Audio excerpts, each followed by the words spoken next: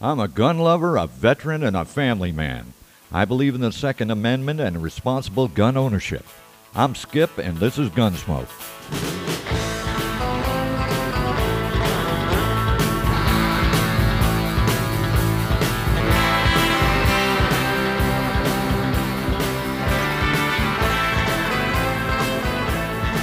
Hey, y'all, we're back. You know, I get a lot of people ask me a lot of questions, and I try to give them the best information I can, or I'll find it for them, you know. So a lot of times, asking me to sit down like right now and explain focal points, focal planes versus second focal plane, and all this I get a little tongue-tied. So sometimes, most of the time, I look out and I find the information and put it together. And I had some people ask me these questions, and the best way to explain it was I go to somebody that is very knowledgeable, and that way I'm getting good information to pass along. So I reached out and looked into, was reading ammoman.com. I go there a lot, and there's a fellow by the name of Kevin Creighton. He writes for them, and he led the marketing for a number of companies in firearms world. Kevin has been a gun writer since 2006, writing articles for New Reality of Gun Ownership in the U.S. for publications such as American Hunter, Shooting Illustrated, BearingArms.com, Beretta, and also Downrange TV. He's an active competitor in the U.S. PSA and the IDPA and 3-gun, and it is an NRA licensed instructor. So this guy's got some credentials that are very impressive, and a very nice man, very knowledgeable. And so he has hundreds of training hours from people such as Bob Vogel, Craig Douglas, Rob Leatham, Masada Boop, and many, many others. So this guy's been in the game, knows his business. And so I got a lot of information from him so we can explain focal points. And that way everybody is happy and everybody understands what we're talking about. So deciding you need a scope on your rifle is one thing. Now trying to figure out what features you need and what scope is best for you is something else. Now there's plenty of buzzwords used to describe what an optic does and how it might help you. But two phrases that are heard often are first focal plane and second focal plane.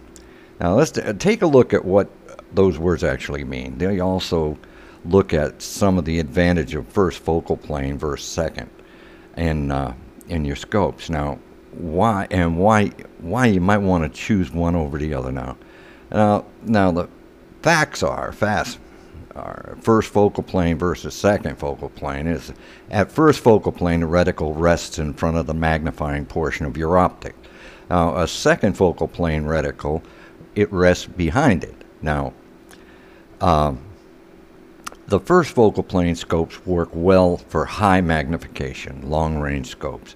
Now, second focal plane scopes are well suited for lower power variable zoom optics. Now, let's begin by looking at what's inside the typical scope. Now, the reticle you see inside your scope is chemically etched into a thin, flat piece of glass inside your scope. Now, that reticle is coated to make it easier for you to see. Now, there's a reticle glass that's located inside your scope is what makes the difference between first focal plane and second focal plane scopes. Now, magnify the issue. Now, a quick detour is needed right here to talk about magnification. Now, there are two types of magnifying optics for your rifle, fixed power scopes and variable power scopes. A typical fixed power scope is something like a classic ACOG rifle optic, which is always set at one level of magnification. Where the reticle is placed inside a fixed power scope doesn't really matter, as long as the power of the magnifier never changes. Now, a variable power optic, on the other hand, can change magnification power as you spin the dial or twist the ring of your scope. This ability to change the power of your optic affects how the reticle is magnified or not in your scope. This in turn creates a difference between the first focal plane versus the second focal plane. Now, what's inside the etched optic? Now, the first focal plane, or FFP scope, places the reticle before the part of your scope that changes magnification, which increases the size of the reticle as you increase magnification of your scope. As you zoom the power of your scope, your reticle gets bigger as well. What is this doing? In essence, it increases or decreases the size of the markings on your reticle at the same rate that apparent size to the target changes in your field of view. Now, this becomes important later on, but now let's just talk about second focal plane scopes. Now, the reticle on the second focal plane scope, or SFP scope, is positioned behind the zoom element of your scope, and it doesn't change in size when you increase or decrease your magnification. As your scope in second focal plane scopes, the size of the markings on your reticle will change relative to the size of the target.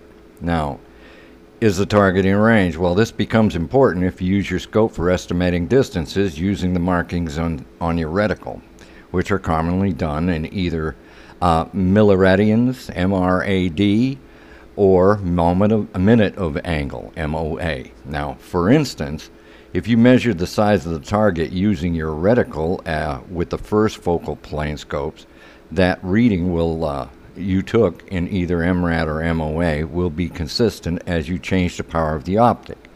The reticle in a fixed focal plane scope changes size as the target changes size when you zoom it in. Now, this means that the target measures out at 8 MOA across and will still be 8 MOA across no matter which magnification you use. Now, this is not the case with the second focal plane scope because the reticle doesn't appear to change size as the size of the target changes in your scope. The reading you took at, say, 12 power can be quite different at 6 power. Most second focal plane scopes with MRAD or MOA markings have a set magnification where the reticle markings are accurate. This is usually at either a maximum magnification or 10 power. Your scope instruction manual will tell you what it is. Now, talking first focal plane versus second focal plane, he talked to Michael Branson, the product marketing director at Swamp Fox Optics.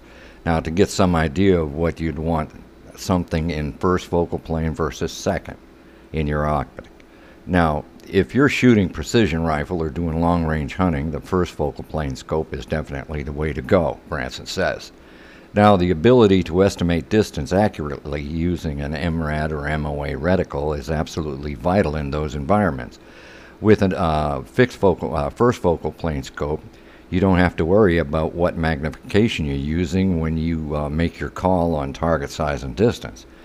The reticle doesn't change its relative size to the target, so no matter what magnification you use, there are some disadvantages here to the first focal plane scopes, Branson continues saying, because the size of the reticle grows smaller as you decrease magnification. Yeah, you can get quite hard to see where your scope is lining up when you're at minimum power. Also, because the reticle glass is smaller and harder to make out correctly. It's usually pricier to go with a first focal plane versus a second. Now, take another look at second focal plane optics. Now, this is the size of the reticle in the second focal plane scope doesn't change. Remember that. Now, this, however, is half the story, so Branson continues, about the advantages and disadvantages. Now, the second focal plane optic works great at lower power magnifications, 10 power or less. Now, they're great for use in LPVO, or low power variable optics. Those types of scopes need a reticle that always looks the same and can be used for fast target acquisition. Now, the size of the reticle in a SFP optic is always the same, making them ideal for this sort of thing now. Also, if you're shooting longer ranges but are using something like a plane crosshairs that can't estimate distance, than a second focal plane scope will do. Well, will do just fine. Now, the downside to the second focal plane optic is that they're really not optimized for long distance work. They can cost a bit less than a FFP scope, but you can seem like a deal if you don't watch out. Now, as long as you understand that the SFP scope can do and can't do.